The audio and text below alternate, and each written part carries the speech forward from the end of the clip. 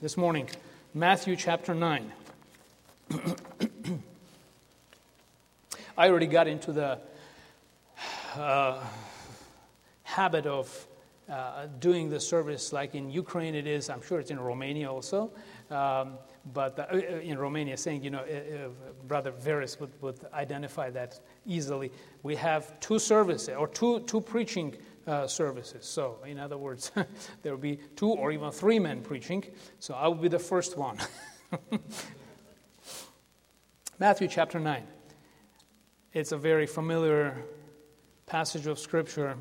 We will read from verse 35 through verse 38 to the end of the chapter. Matthew 9, verse 35. And Jesus went about all the cities and villages, teaching in their synagogues and preaching the gospel of the kingdom and healing every sickness and every disease among the people. But when he saw the multitudes, he was moved with compassion on them, because they fainted and were scattered abroad as sheep having no shepherd. Then saith he unto his disciples, The harvest truly is plenteous, but the laborers are few. Pray ye therefore the Lord of the harvest, that he will send forth laborers into his harvest. Let's look to the Lord in prayer, shall we? Father God, it is your word, it is your message, it is your commission, and it is the work of the Holy Spirit to bring conviction, to remind about the sin and righteousness and judgment, and we're only your tools in your mighty hands, and we gladly commit ourselves to you. And now as we look into your word, I pray that you'd encourage us in your word, enable us, Lord God, rebuke us where we need to be rebuked, and use me as your instrument in your mighty hands. In Christ's name, amen. I am old enough to remember being a teenager at the end of 80s, closer to 90. This was a time of a collapse of Soviet Union. We read about the multitudes. In verse 36, I'd like to read once again, when he saw the multitudes. And when I was thinking about the word multitude, I remember those long lines for, excuse me please, long lines that people were standing for just the basic grocery needs. I remember the faces, people just discouraged and just without much of hope. You can see in their eyes. And of course, as teenagers, I would not pay such a close attention, but I do remember the lines. I do remember the long lines of people standing there. My wife Lena actually was in her graduating year in high school. She read one of 3 volumes of Leo Tolstoy's War and Peace. I don't know if you can imagine. It's a massive volume. So anyway, but standing in lines, how much of time back then there were no iPads or iPhones or anything like that. So. But that's how long it was taking. But you know what? And many other stories. I mean, I found online. I couldn't remember the source, but one of the reporters of a major broadcast company, like BBC, I think it was, seeing the empty shelves in downtown Moscow, the capital of that huge empire. She got hysterical when she saw that. She couldn't imagine this is happening, actually. And so this is late 80s and early 90s. But the multitudes. Years later, only, and it happens in these years too, but while we were in Moscow specifically, being in a big city, being in such a large city, and 20 million, that's the number of the population in Moscow specifically. Kiev is about 4.5 million, unofficial number, but that's how many are there, constantly moving and constantly growing. And you know what, when the Russian Orthodox Church announces such a thing as bringing of one of those relics of saints, such as Belt of Mary or Magi's Gift or something like that, then people are lining up in a and they're waiting for their turn in one of the major cathedrals in Moscow. That's where it will be set. Cameras are set up and all of that. They're broadcasting it. And we actually passed by the bank of the river. That's where the cathedral is located, downtown Moscow. And you can see in a rows of about 5 and a length of miles, people are standing for what? Just to come, have a chance to come in the presence of this relic, to come and it shows, camera shows actually, they finally, when they have their chance to get there, faces wet with tears, they fall down before it, they cry, they just, in their exhaustion, in their desperation, in their lack of hope, and they are fulfilling, of course, their religious obligation, but it leaves them with nothing.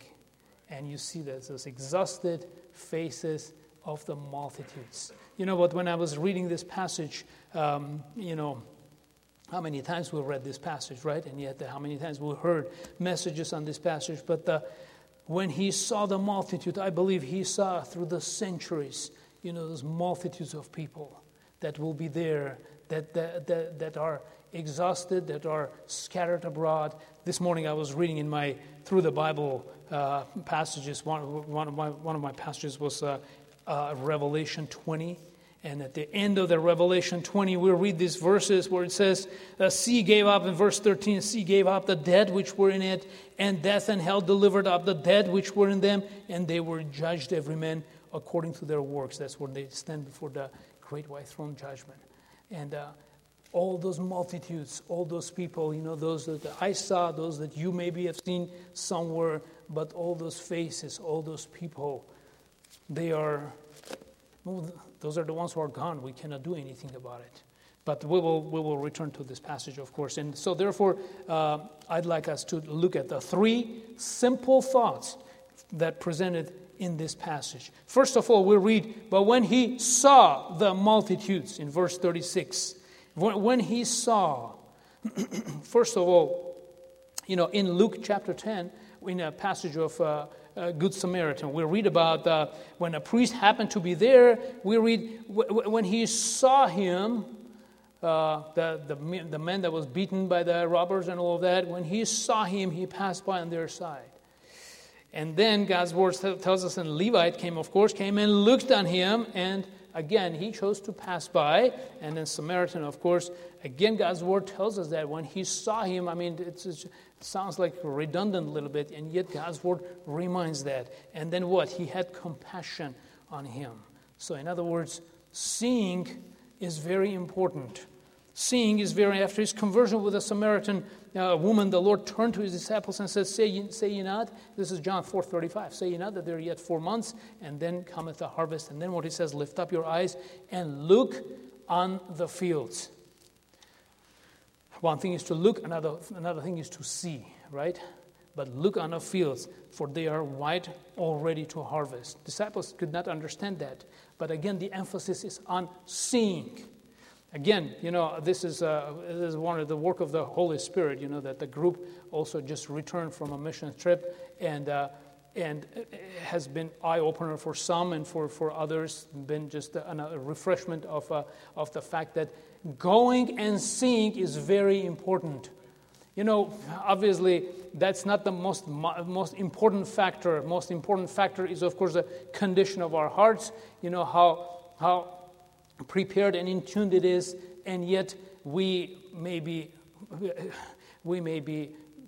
God-fearing, God-honoring, God-loving people, reading His Word and desiring to be used by Him, and just wanting to do our best for Him, and yet, especially in a society like this, affluent society with things set up and basically put in a box as far as all the schedule of people, a routine of people, we just simply get used to it and we don't see any need. Especially, people don't ordinarily show their needs so obviously, so openly.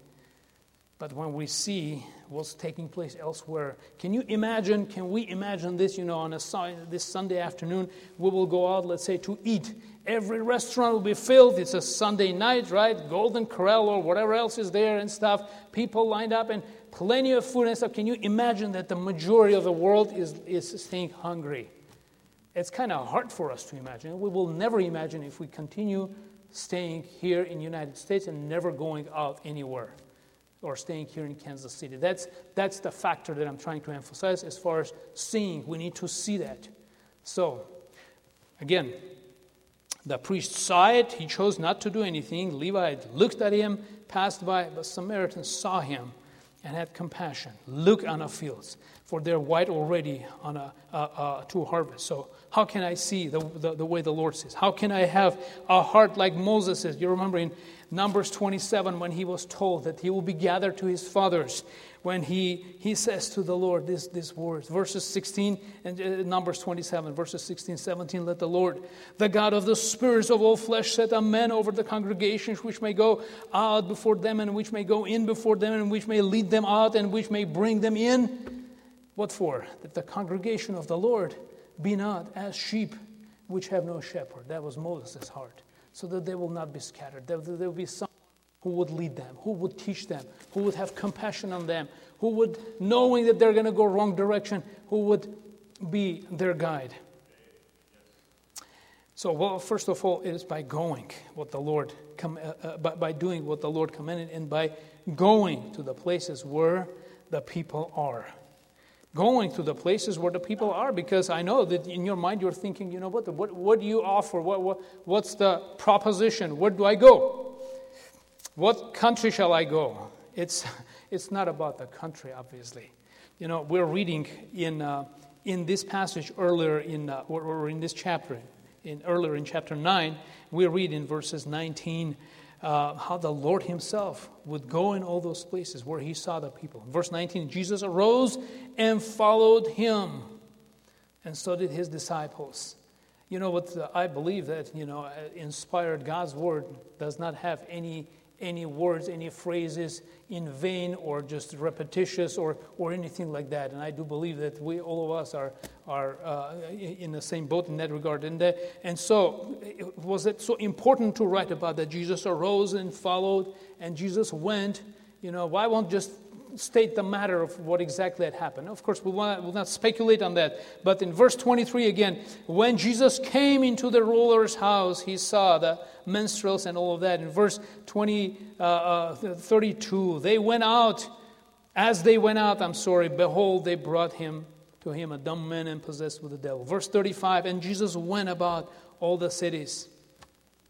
For almost 2 weeks, we were in Kiev, going in major places, major intersections. There's a subway station, a lot of people going in and out. Then there's a public transportation, this and that. So a lot of traffic, a lot of people. Those are the places we chose to be able to hand out the tracts and all of that. And so you're standing there with a pack of, not tracts, but the invitations. And of course there's John Romans also. And so people passing by and happily coming and taking it all from us. Do you believe me? No, that's not true. Absolutely not. This is not 90s anymore. In the 90s, it was like that. In the early 90s, it was like that. You could bring a truckload of Bibles and open up the stakes, and people will come and just take it for himself, for his mother, grandmother, great-grandmother, and all of that.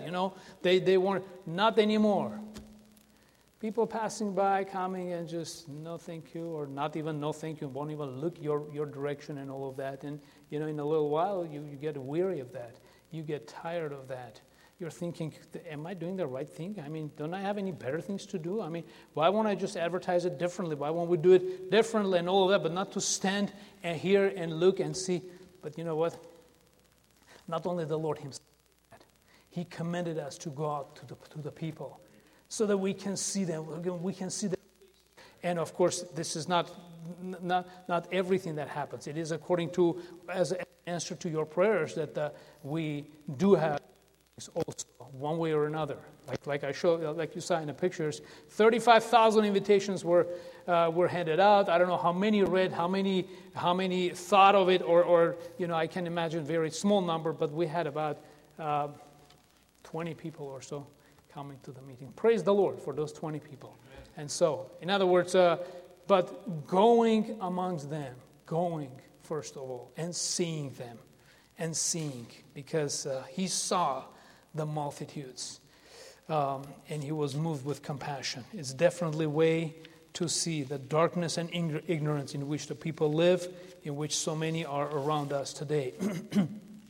And the Lord reminds us in those times that these are the sheep that are scattered abroad. They cannot find the most important thing, the peace that will last, the peace that will stay with them forever. That was one thing I could not find in my own life. And there was someone whom the Lord urged and brought to his conscience and just favored his heart, and he was friend with me, seeing his testimony for 2 years. He was friends with me, and as a result, I came to know the Lord myself. And number 2, let's look at it. So it's first of all, it's seeing. It's first of all, he saw. Secondly, he was moved with compassion. You know that word compassion literally means to yearn in the bowels. So with what eyes, with what heart, the Lord saw those multitudes. If we could imagine that happening in 21st century in Times Square where the multitudes are, right? Because I can't think of any other place where there'll be such a bunch of big number of people that you can see at once. Living in a big city or growing up in a big city, we saw them all the time. So not everyone is from a big city. So what kind of outlook, what kind of a heart that the Lord Jesus would have seeing those people? They're busy with their own business, tourists, this and that. I don't say about Lower Manhattan, business district, financial capital of the world, and all of that, and yet where will they be in 100 years? Where would their wealth and thoughts, ideas, designs, and everything be? What about their soul?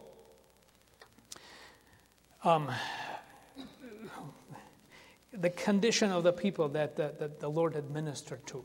Again, we're reading in verses 18 through 20.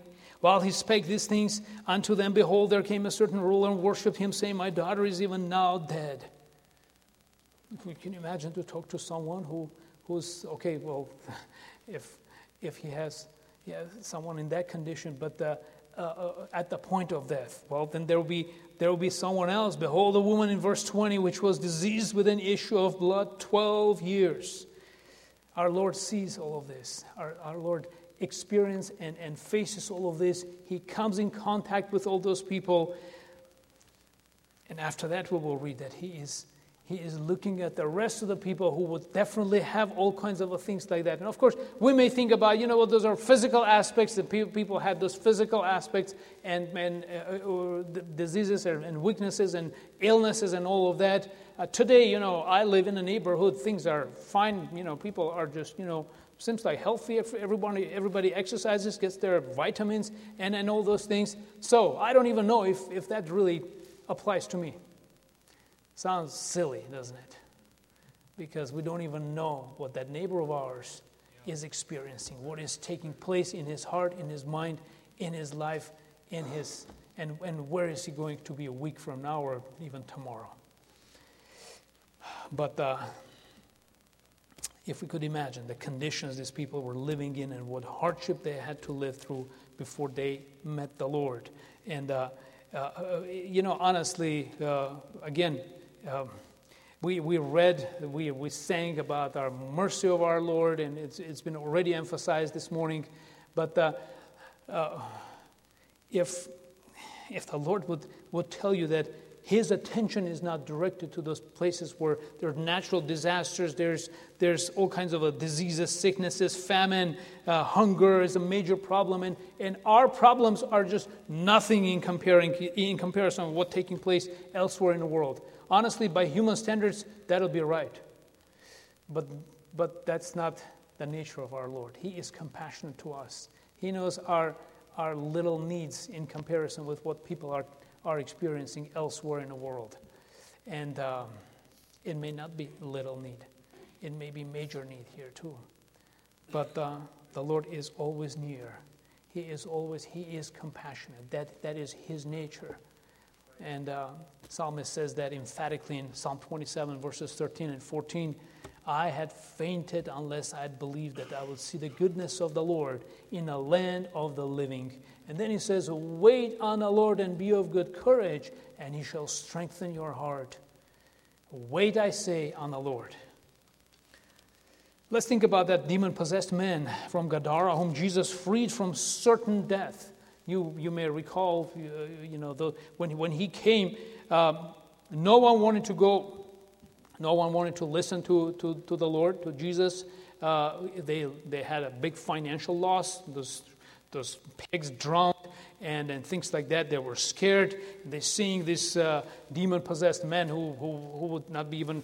They could not even take control of him, and now in his right mind, sitting there. And so no one got saved except for that one man. And he wanted to go with Jesus, but Jesus told him to do what? To stay there and to be a testimony. I'm paraphrasing, but most importantly, the key phrase is how he had compassion on the, again, it's our word, compassion.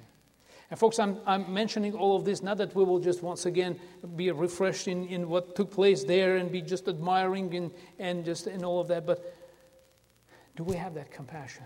How can we be filled with that compassion?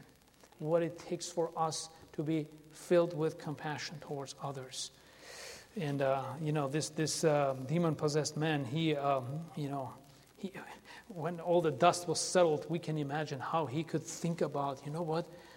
Jesus came only for me, basically. That's exactly what happened. No one else got saved. No one else wanted to hear him. And then God's word tells us that he went to all those 10 cities and he was witnessing. He was that powerful. He was the mouthpiece for the Lord there. But how did the Lord knew me, he would think. He came only for me.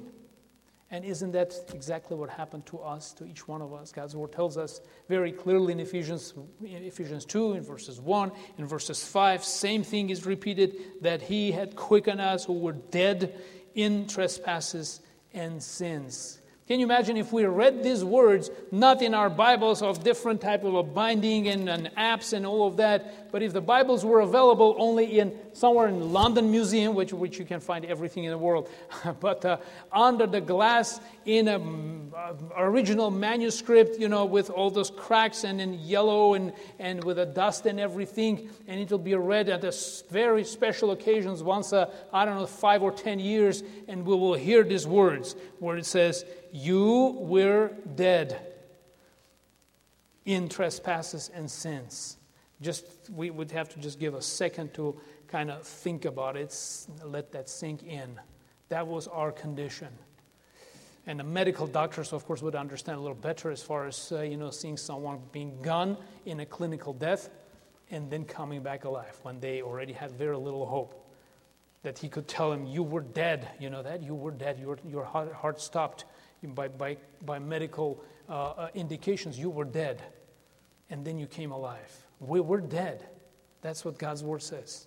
And we can choose to believe it, or we can choose to simply let it go like something we had heard 100 times. But folks, there was someone who reached out to us at some point. And those who are dead in their trespasses and sins and never really heard the truth of God's word. Well, again, they may quote the verses. They may say, oh yeah, I go to this kind of a Fifth Baptist church of whatever and stuff like that. So, you know what? What is the gospel message? Many times I come and approach to people and ask, I'm saying, well, imagine I'm a Muslim and I came to this country, which is no uncommon thing. Many of them are there like that. And I just hear about this, well, you heard about Ramadan, you heard about, all those Qurban Bayram and all those kind of, it becoming prevalent. People hear all those names all the time. Growing up, I never even heard about those. But I'm here I'm hearing about the Christmas. What is Christmas? Who's Christ? What is that? Just tell me in the briefest way. Because to the question, do you know the gospel? They say, absolutely. And that's how they know. They cannot even tell what it is. The simplicity that it is. And then Brother Joe emphasized about the simplicity of the gospel. And that's how the Lord left it for us. But I know I'm going in a little bit different direction, but it takes compassion on our part to remind people, or to remind ourselves, first of all, that He quickened us. He made us alive, who were dead in trespasses and sins. Romans 10:14 says, how shall they hear without a preacher? That is without someone who will declare the truth of God's word in simplicity, in clarity, and of course with love. 2 Corinthians 5:20 tells us that. Now then, we are ambassadors for Christ, as though God did beseech you by us. We pray, we ask you in Christ's stead, be ye reconciled to God. People need to hear, people need to see that sincerity, that assurance, and of course, that peace, love that prevails in us when we declare this message. Let's just remind ourselves all of that, because we are among unbelievers all the time. Well, you will say, I work in a Christian environment, I work in a Christian school, and all of that. We are among unbelievers all the time. Wherever we go, we are among unbelievers. We don't even know if that person who is in a Christian school, if he is a Christian or not.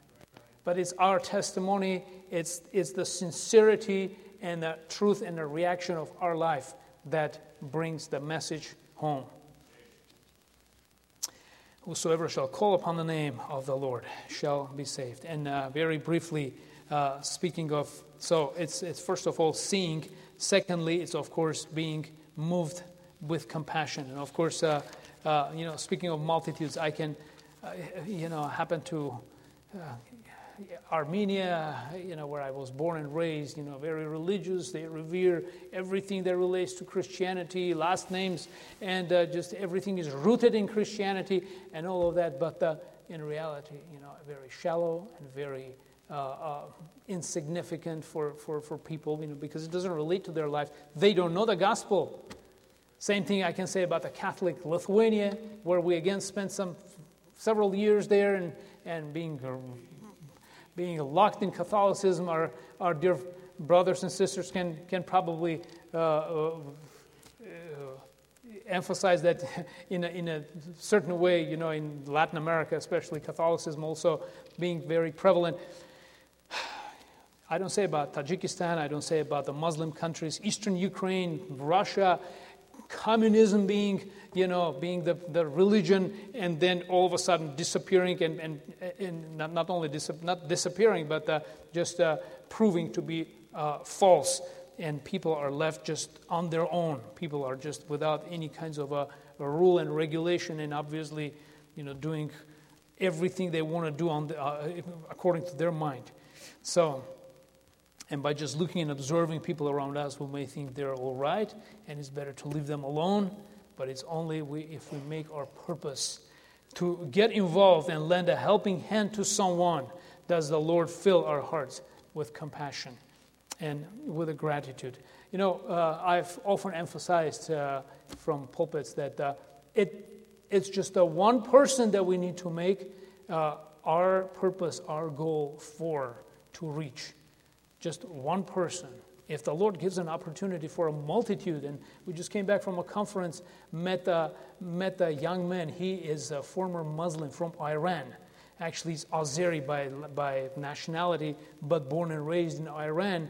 And then at some point he left Iran and to Australia. There he got saved and all that. And now he's been reaching Muslims. He's on a YouTube. I can give you his name. You can hear powerful testimony how the Lord delivered him and what he's doing. He's reaching. He personally led to the Lord 500 people. He is reaching multitudes and all of that.